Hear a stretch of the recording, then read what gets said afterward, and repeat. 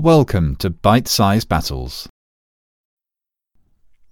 He who once turned the soil with 100 ploughs now labours to have just a pair of oxen. The man who often rode through splendid cities in his carriages now is sick and travels to the deserted countryside wearily and on foot. The merchant who used to cleave the seas with 10 lofty ships now embarks on a tiny skiff and is his own helmsman. Neither country nor city is as it was. Everything rushes headlong to its end. Prosper of Aquitaine. The Gothic War had seen the Goths spend 6 years rampaging throughout Thrace and the Balkan provinces, helping themselves to its women, young men and wealth, and wreaking terrible devastation. They even butchered the Eastern Roman Emperor Valens and destroyed his army at the Battle of Adrianople in 378. When peace was finally declared in 382, the Goths were granted semi-autonomous lands within the empire's borders, in a stunning reversal of normal Roman policy and a clear sign of the strategic weakness they now found themselves in. But while the Goths stuck to their word for quite some time, remaining peaceful and contributing men to the Roman army, if the Romans thought this was the end of their troubles, they were sorely mistaken. When they had arrived in 376, the Goths had brought with them rumours of a storm of heavy fighting north of the Black Sea.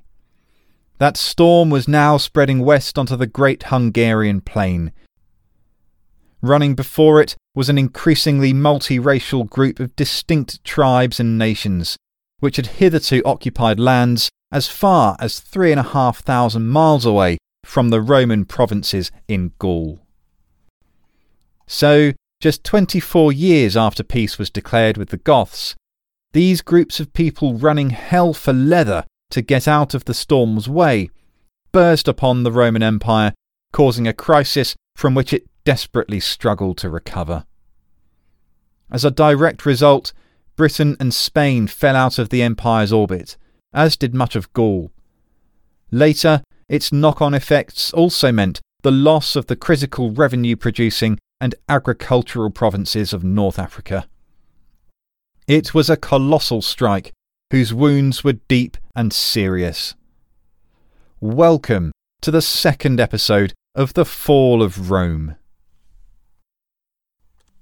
On the 31st of December 406, a multitude of groups crashed across the major Roman frontier of the River Rhine, straight into the wealthy provinces of Gaul.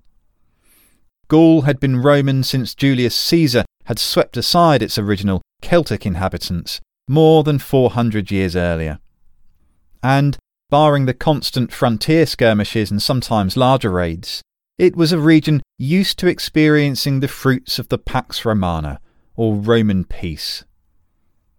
The 3 largest groups which violently disabused these Roman Gauls of their peace were Vandals, originating from what is now Poland, Alans, some of whom were involved at Hadrianople and had travelled the 3,500 miles to be here from their ancestral homelands on the Great Eurasian Steppe, and a group called the Suevi, which was probably a catch-all term for a variety of Germanic peoples now formed into a loose confederation. Like the Goths, these groups came with their entire population groups, estimated to be up to 200,000 men, women and children, as well as the fighting men of the army who possibly numbered around 30,000. The sheer scale of these groups overwhelmed the network of Roman border forts, more used to responding to low-level raiding. And what these Rhine invaders caused, in short, was chaos. Mainz was sacked first, being the city closest to the crossing. Then followed a succession of other cities looted and set ablaze. Tournai, Arras, Amiens, Langres, and Narbonne, to name just a few. All this raping and pillaging took over 2 years. Where on earth was the Roman army of Gaul. The answer lies in the Roman response to yet another invasion, which had come to a head in northern Italy 6 months before the Rhine crossing. The West Roman generalissimo, Flavius Stilicho, effectively ruled in the name of the young emperor Honorius, and had collected a massive force of some 30 regiments to take this Italian invasion on, many of them stripped from Gaul. Stilicho had defeated the Italian invasion by August 406, but had yet to return those Gallic Roman regiments to the Rhine. Now, in the 2 years from the winter of 406 on, the Rhine invaders went on the rampage. Gaul must have been waiting with bated breath the entire time. Surely Stilicho would rush to their rescue. But he didn't. Instead, he chose to do something rather bizarre given the emergency unfolding in the west. He picked a fight with the Eastern Roman Empire over some lands in Thrace. The answer as to why he made such a questionable decision lies in who had been settled there. The Goths. Even with his large army, Stilicho wanted their help, and they had a large body of trained men ready to go. Constantinople, though, didn't want to play ball, and while all this wrangling was going on, Gaul was getting ransacked. To add to the flurry of threats facing the west, in 407, probably sensing weakness at the Roman centre and fed up of being ignored at the periphery of empire, a new problem emerged. The legions in Britain elected a new emperor of their own, the general Constantine. Constantine was not a British isolationist and was dismayed at the lack of Roman action against the Rhine invaders. Now he wasted no time in moving every field army unit of Roman Britain to Gaul to face them down. What happened next is recorded by the Greek historian Zosimus.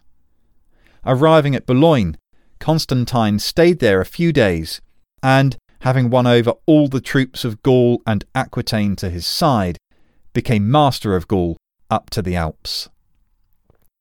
Constantine had given the scattered remains of the Roman army of Gaul a chance to muster a response to the invaders, and they rallied to his banners.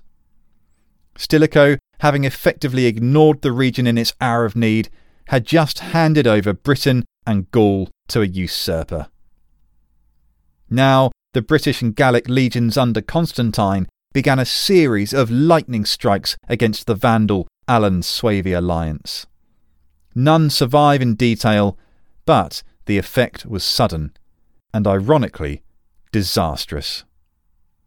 In making Gaul a little too hot for their liking, the Rhine invaders now switched their attentions from Gaul to Spain. All 200,000 men, women and children surged over the Pyrenees and found little resistance. The Iberian Peninsula, being hundreds of miles from the nearest frontier, had traditionally had little need of large numbers of frontline troops, and now paid the price. Over 3 years, the invaders treated the region to the same wanton pillaging as Gaul. But by 411, they then divided the Spanish provinces between them, and began enjoying their revenues for themselves. The Spanish chronicler Hydatius tells us the Spaniards in the cities and forts who had survived the disasters surrendered themselves to servitude under the barbarians. And where was Constantine and Stilicho while all this was going on? Fighting each other, of course. Stilicho couldn't leave Italy to take on the Rhine invaders in Spain, because that would have allowed Constantine to walk into the imperial court at Ravenna and depose the Emperor Honorius. Equally, Constantine couldn't evict the Spanish squatters, as doing so would have left his power base in Gaul vulnerable to Stilicho. So, while the Vandals, Alans and Suevi carved up Hispania at will, these two Western supremos were caught in a deadly and damaging game of chicken. Neither blinked first, they just crashed together, and by 411 both were dead, Stilicho having been executed by plotters and Constantine executed after finally surrendering to Honorius. The Western Roman Empire was in dire straits. Spain had been lost, Gaul ransacked, and Britain abandoned.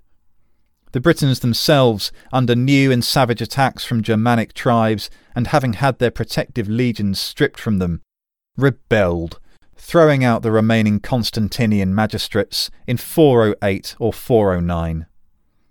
By 410, when the Romano-British community sent a letter imploring Honorius to send help in the fight against the marauding Saxons, Angles and Jutes, all Honorius could do was to exhort them to look to their own defences.